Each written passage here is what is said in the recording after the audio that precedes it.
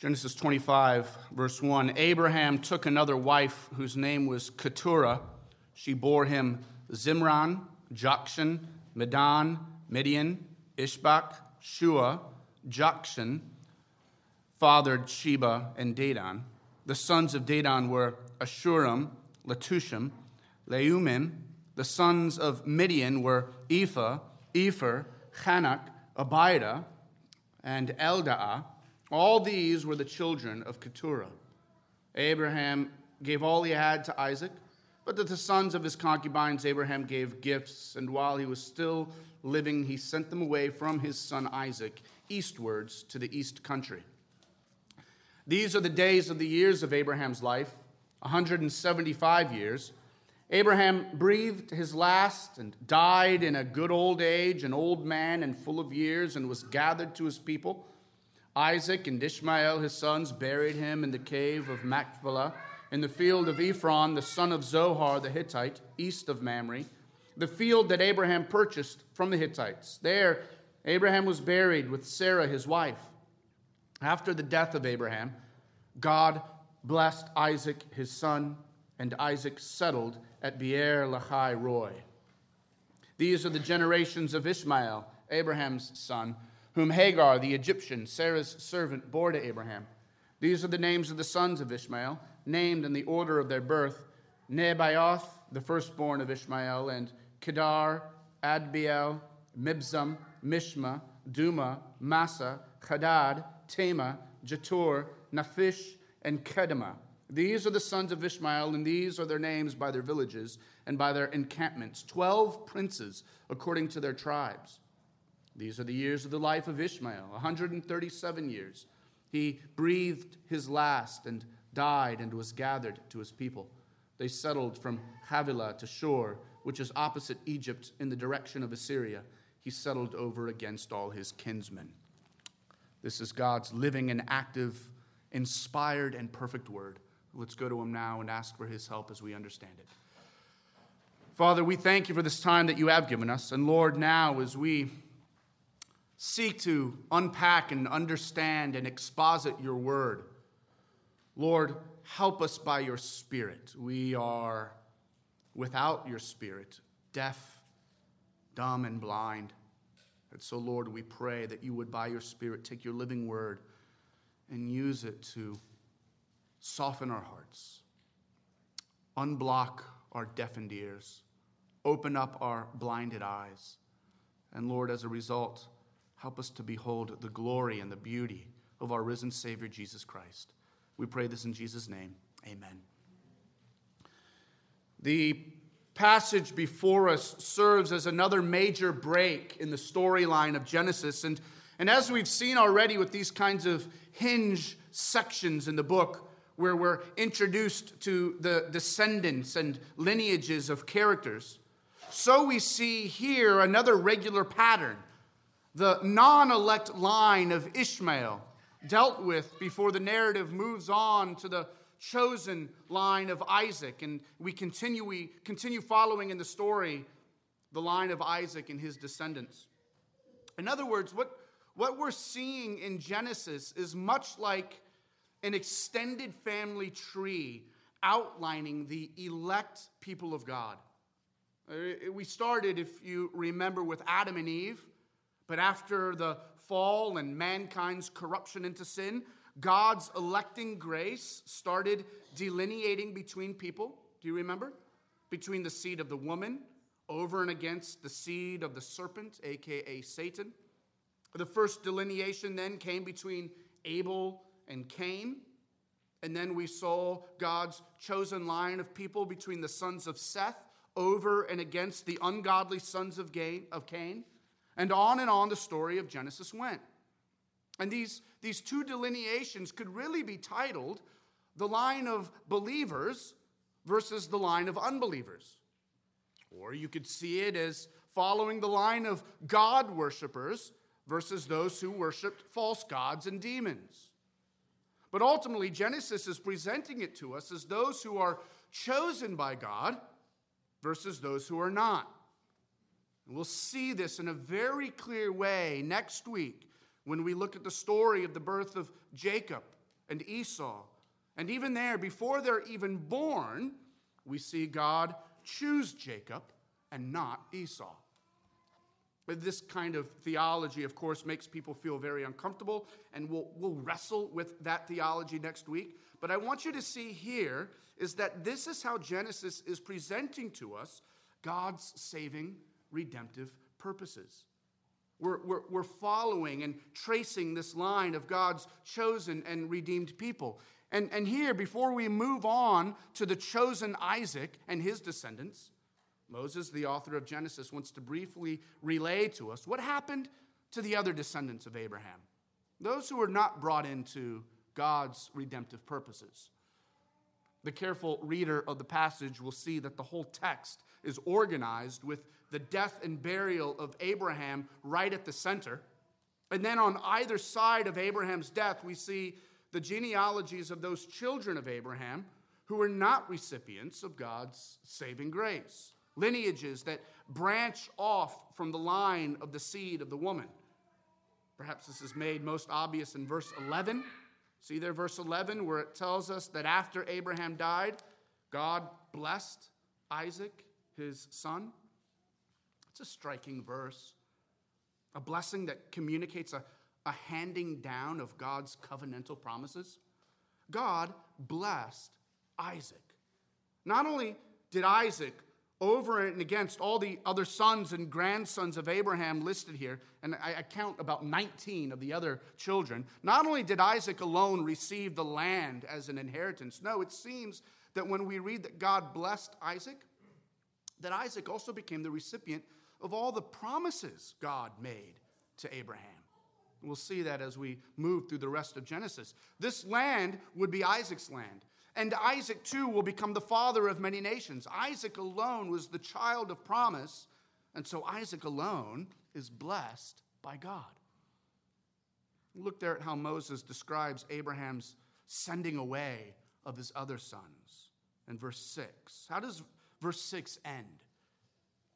He sent them away from his son Isaac eastward to the east country. See how he repeats the eastward movement there? Here, I think, is an explicit reference back to Genesis chapter 3. Remember when God, in his curse upon Adam and Eve, sent them eastward, east of Eden?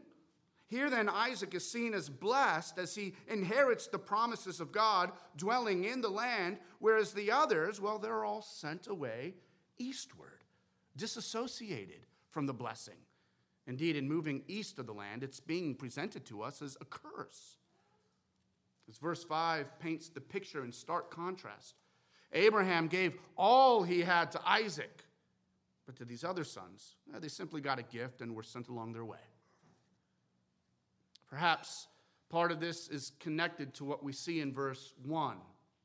Verse 1 tells us that Abraham took another wife whose name was Keturah. There's actually a fair bit of disagreement here as to when Abraham actually took Keturah as a wife. Was this after Sarah's death, as the placement of this passage might suggest? Or did this happen much earlier, perhaps even while Sarah was still alive? The fact that she's called a concubine in verse 6, see that there? Along with other concubines, plural. See the plural use of that word, like Hagar, another one of Abraham's concubines, strongly suggests that Keturah was given to Abraham while Sarah was still alive. First Chronicles chapter 1, she's mentioned there again, and lo and behold, the author of First Chronicles refers to her as one of Abraham's concubines. But whether Abraham married her as a concubine alongside Hagar and Sarah, or maybe later in life, the emphasis of this passage is on the children she bore to Abraham. The name Keturah means spices, not spicy, but spices. And because several of her sons' names are associated with the Arabian Peninsula, most scholars believe that her sons became major players in the international spice trade, gathering and distributing of frankincense and myrrh and other aromatic spices from around Arabia. It's clear from the text that they played no immediate role in God's redemptive purposes, right? They're sent away. And Isaac alone was to be the son of blessing. Nevertheless, in God's grand scheme of salvation, he would still provide a way for these children, quote unquote, to return. The prophet Isaiah, later in the New Testament, brings these exact sons up by name in Isaiah chapter 60, where Isaiah looks forward to a time when a Messiah will come, and Isaiah says he will establish his heavenly Zion here on earth, and all nations, magnetized by the glory of the Lord at the center of that Zion, all nations will be gathered together and drawn to come and worship God. Isaiah says, then the wealth of the nations shall come to you. A multitude of camels shall cover you.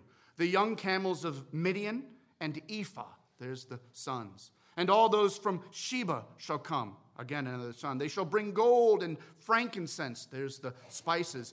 And they shall bring good news, that is, the praises of the Lord Yahweh.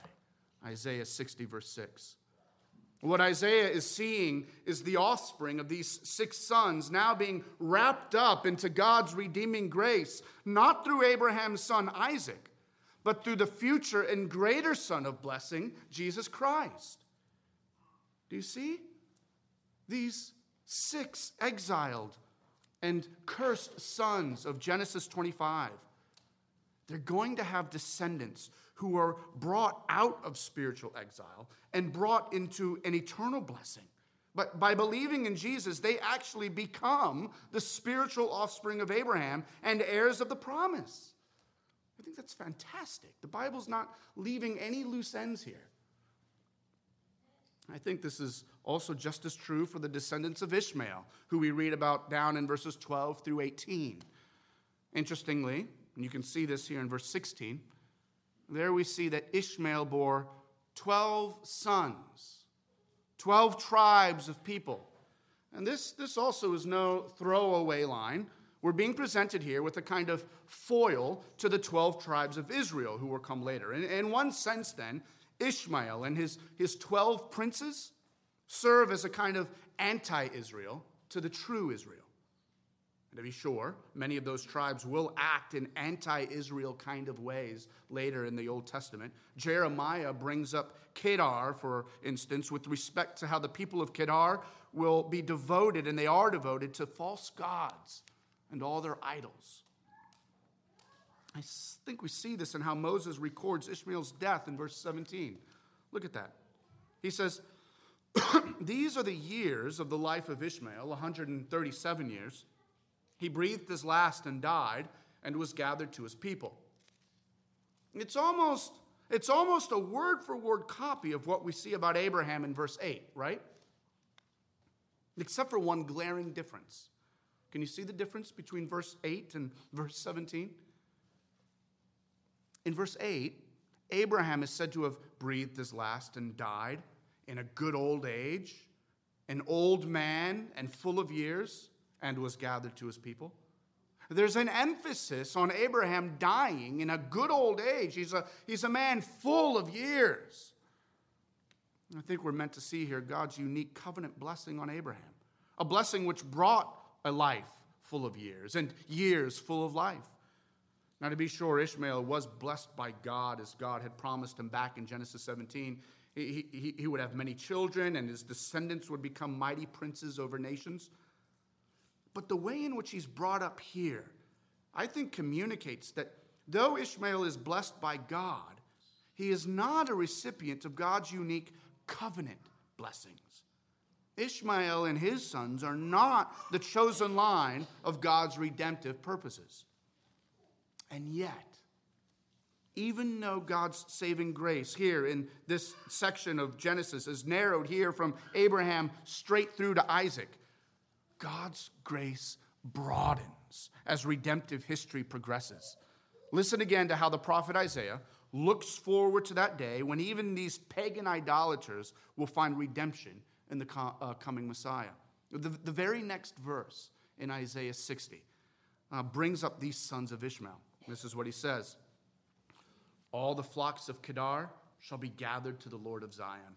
The rams of Nebaioth, there's another one of Ishmael's sons, shall minister to you. And they shall come up with acceptance on my altar, and in them I will beautify my beautiful house. Do you see? Even here, God is working out the salvation of a multitude of nations. In other words, his plan has always been to have people worship him from every tribe, tongue, and nation. And the way in which that would be accomplished, the means by which all peoples could find favor before the Lord, would be in and through one son. The promised seed of the woman, a sole descendant of Abraham. In Genesis 25, that line finds it in Isaac, but ultimately it will be found in Jesus Christ, him in whom all the nations will be blessed. This is why I think Moses places both of these genealogies on either side of Abraham's death. He's showing us through contrast that the covenant promises God made to Abraham, though they would be narrowed in through his son Isaac, and later Isaac's distinct lineage, even still those covenant promises will reverberate outwards into the surrounding pagan nations when Christ finally comes and gives his life for the world. Abraham's death here at the center of this text is literally surrounded by nations moving away from God and God's promises, cursed as they move eastward. But in Christ's death, what do we see but the nations becoming blessed partakers as they partake of the same covenant promises, moving inward into Christ's blessing. In Christ, the nations become the children of Abraham. So now our passage zeroes in on the central theme of this text, verses 7 through 11, Abraham's death and burial. We're told in verse 7 that these were the days of the years of Abraham's life, 175 years. Abraham breathed his last, died in a good old age, an old man and full of years, and he was gathered to his people. The sense we get is that Abraham's concluding years of life were ones filled with completeness, satisfaction. I think what should be highlighted are actually the years filled with faith. If Abraham left Ur when he was 75 years old, and he dies here, we see, at 175, then that means for 100 years, Abraham lived as a faithful exile, a sojourner, and a pilgrim. For 100 years, Abraham's faith mulled over the promises of God. For 100 years, his faith matured and developed as he went through the mountain peaks and the valleys of his life and pilgrimage. For 100 years, we're told in Hebrews 11 that Abraham looked forward to the city that has foundations in heaven, whose designer and builder is God, desiring a better country, that is, a heavenly one. I think this is certainly what it must mean for Abraham to have died in a good old age, an old man and full of years. But the phrase also indicates, doesn't it, the limited nature of life? That each man has his own allotted and limited amount of days. A span of only so many years designated by God. Isn't this what Hebrews 9 tells us? It is appointed for a man to die once, and then after that comes judgment. All our days are numbered, our full complement of years already determined. And this should actually serve as encouragement to us. None of us die too soon. You know, all of our loved ones who have passed away died exactly when and how God determined it to happen. I remember when my dad passed away in 2007, it was completely unexpected. He was one of the best men I knew, and so his death was tough for me. But I remember I was reading at that time Lorraine Botner's classic book, The Reformed Doctrine of Predestination. I know not your everyday reading, but I like to read that stuff. And I was reading it, and I distinctly remember finding comfort in that theology being laid out in that book during that time. Reading of a theology of God's immense bigness and sovereignty, and that God was indeed in control over every aspect of life, over every minute detail of existence, and that even my dad's death was not somehow outside the divine purposes of God's good and wise plan. And that even in the pain,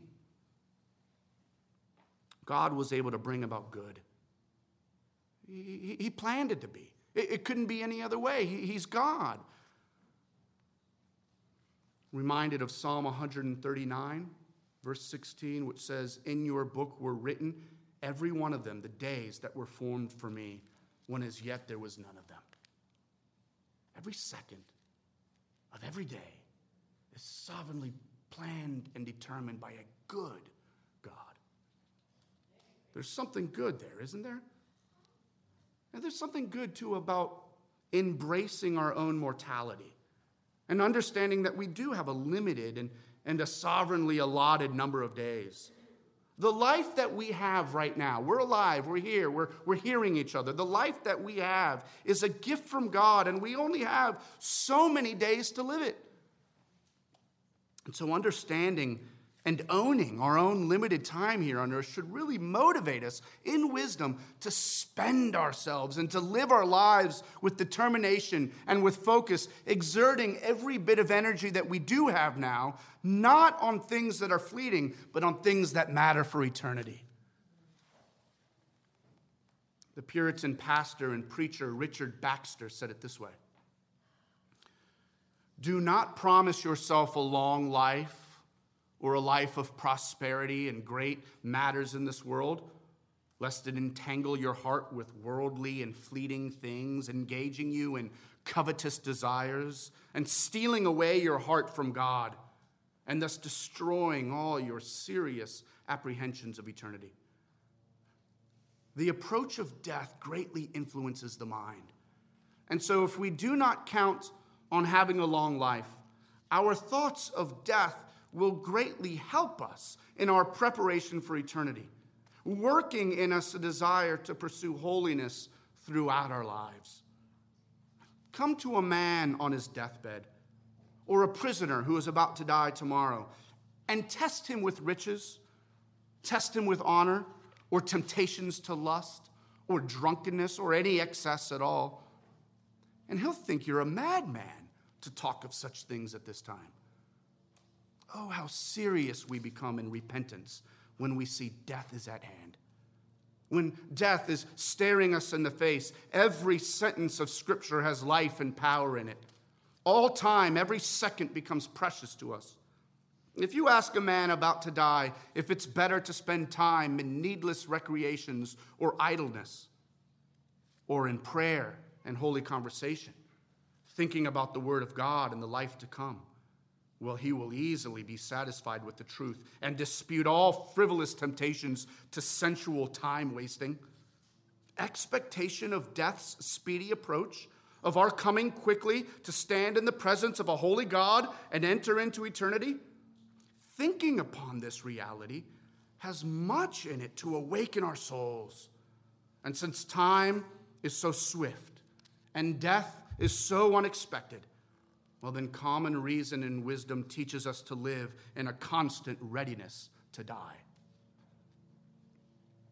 In other words, Baxter is reminding us here that we'd be fools to suppress thoughts of dying or to distract ourselves so much with the joys of this world that we never prepare to die.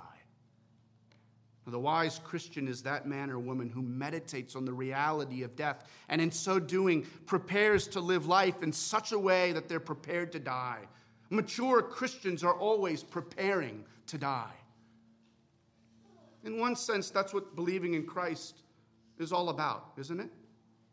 Before we come to believe in Jesus, we first become aware that we've spurned and offended Jesus. We're awakened to the fact that because of our sin, because of who we are as sinners, we deserve to die and to spend an eternity in hell.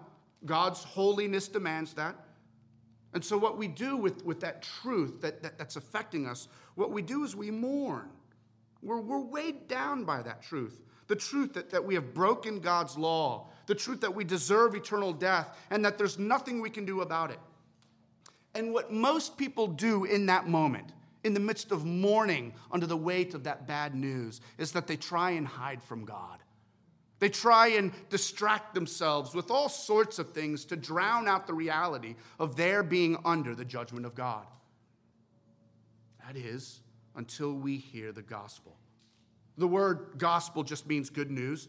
And when we're stuck in the darkness of that bad news, the bad news that God will judge us, well, then the announcement of the good news of the gospel, that good news, it breaks into the darkness of our dungeon where we're imprisoned under guilt and fear. And like a flash of light, it crashes in, allowing the fresh air and aroma of God's grace to fill our lives, and it frees us. It frees us to no longer hide from God, but to do the most unthinkable thing possible, run to God. To find our escape from God's wrath in God's love. And that's the gospel. That God so loved sinful men that he gave his only begotten Son to take our wrath for us. And so when we run to God's Son, Jesus Christ, and we put our full trust in him, what we're doing there is we're preparing to die. We're preparing to meet God in eternity and to stand before him in judgment. And when asked why God should let us, a sinner, into the glory of his holy and pure presence, the only answer we can give, the only hope the Christian has, is because Christ has taken my place. He gave his life for my life. And so in preparation for this moment, God, I gave my life to him. I trusted him. I followed after him. And I made sure my entire life was a life found resting in him. Look, this is how Abraham dies, resting in Christ. We know from the New Testament that Abraham looked forward in faith to the coming of Christ and that he put his full trust in him. Paul argues in Romans 4 that the faith Abraham had in Christ was a saving faith. Paul in Galatians chapter 3 says that the same gospel that saves us was the same gospel that saved Abraham. And Jesus himself in John chapter 8, verse 56, declared that Abraham was overjoyed and rejoiced that he would see my day. He saw it and he was glad. I think this is why Moses says in verse 8 that Abraham was gathered to his people. You see that? Not to his grave, not down to Sheol, but gathered to his people. A euphemism for being gathered into the realm of the truly living. A realm where he is even now alive with Christ and all the other faithful believers who have trusted in Christ as they await the final day of resurrection, when the trumpet shall sound and all their bodies will be physically brought to live and reunited with their ever-living souls. We see in verse 9 and following that Isaac and Ishmael, his sons, buried him in the cave of Machpelah in the field of Ephron, the son of Zohar the Hittite, east of Mamre. And this is the field that Abraham purchased. Abraham was buried there with Sarah, his wife. What Moses is doing here is reminding us of the importance of the land that Abraham had first purchased to bury his wife Sarah, the land that he was now being buried in himself. It'd be the same land that would later carry the remains of Isaac, of Jacob, and Joseph. Here was a small plot of land that at first sight represented death. Right? It's a burial place for God's chosen people. But in the bigger picture, this land stood as a testimony to eternal life. Through this land, as it would expand and grow, and through the people who would come to populate it, would come one man who in his death would bring true eternal life. Think about it. This entire passage is filled with the sad aroma of death. Abraham's death is a sad moment for us. The greatest enemy to mankind has just claimed another one of its victims. And Abraham was a bright light, right? He's a heroic figure that we've been reading about. But here in Genesis 25, the darkness of death has struck again, and it's just put out Abraham's light. And yet, through the covenant promises God made to Abraham, covenant promises that will eventually culminate in the person of Jesus Christ, in the death and resurrection of Jesus Christ. Through that person, God will overcome death. In Abraham's great-great-great-great-grandson, death itself will suffer its first death blow. And now, as we all await the second coming of Christ, I think we do so to the sound of death dying around us. Have you ever wondered what the sound of death dying sounds like? I think it sounds like us worshiping the risen Savior. It sounds like the sound of God's adopted children singing songs of praise as we lift up our voices on Sunday morning to worship the God who has redeemed us from death. Friends, when we sing our closing song, when we sing all of our songs, I want you to sing and realize that we're singing because we're alive in Christ. In Christ, we're alive, and death will not get you. And so we sing. And that's the sound of death dying. Verse 11 tells us that after the death of Abraham, God blessed Isaac, his son. Isaac settled at Beer Lahai Roi. And again, when it says God blessed Isaac, that's going to be the theme we follow in the next 10 chapters of Genesis. But I want us, as we end here, to consider that little tidbit we get of Isaac settling in Beer Lahai Roi. Do you see that there? We should recognize the name of that place. If you remember the account of Hagar back in Genesis 16, do you remember that? When Sarah, out of contempt for Hagar, right? Sarah already set up this whole plan to Abraham, take Hagar as a concubine, and maybe you can have a child through her. She has a child, and now Sarah hates it. So in contempt for Hagar, Sarah makes Abraham cast Hagar out into the wilderness. And it was there, out in the wilderness, out in the desert, where the Lord God comes to Hagar, and he provides for her, and he promises her, yes, you will have a son, Ishmael, and I will make nations through him.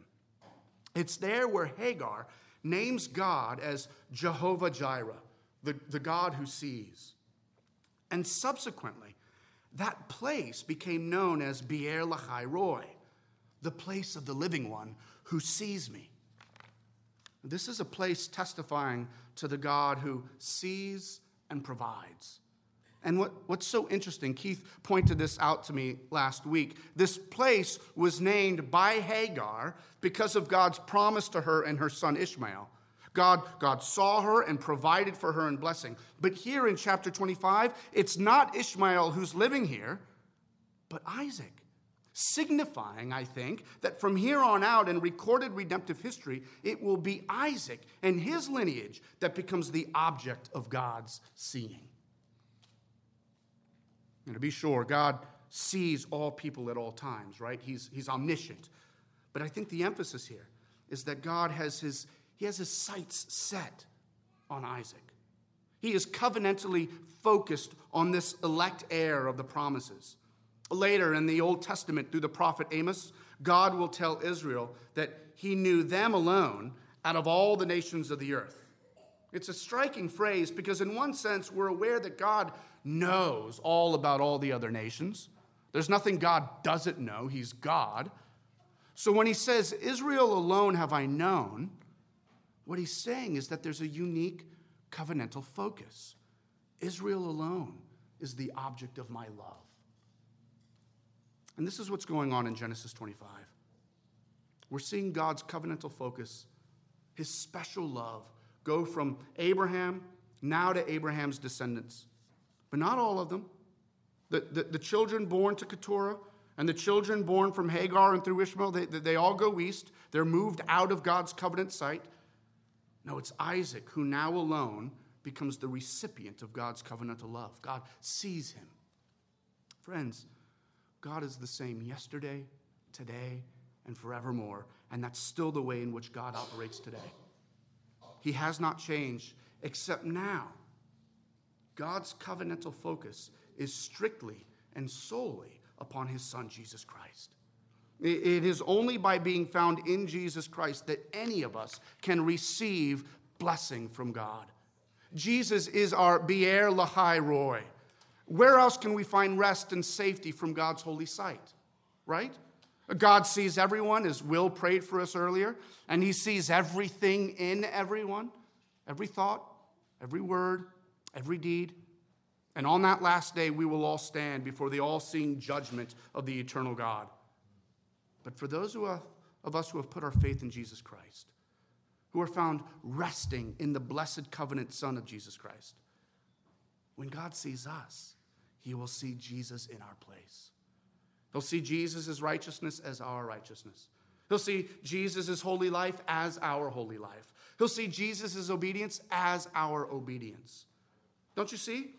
If we ever want to hear those words of verse 11 said of us that God blessed him, well, friends, you must be found in the blessed one, Jesus Christ. I pray that everyone leaves here this morning sure of where you stand. When God sees you, will he see you as you are, or will you be found hiding in Jesus Christ? Let's pray.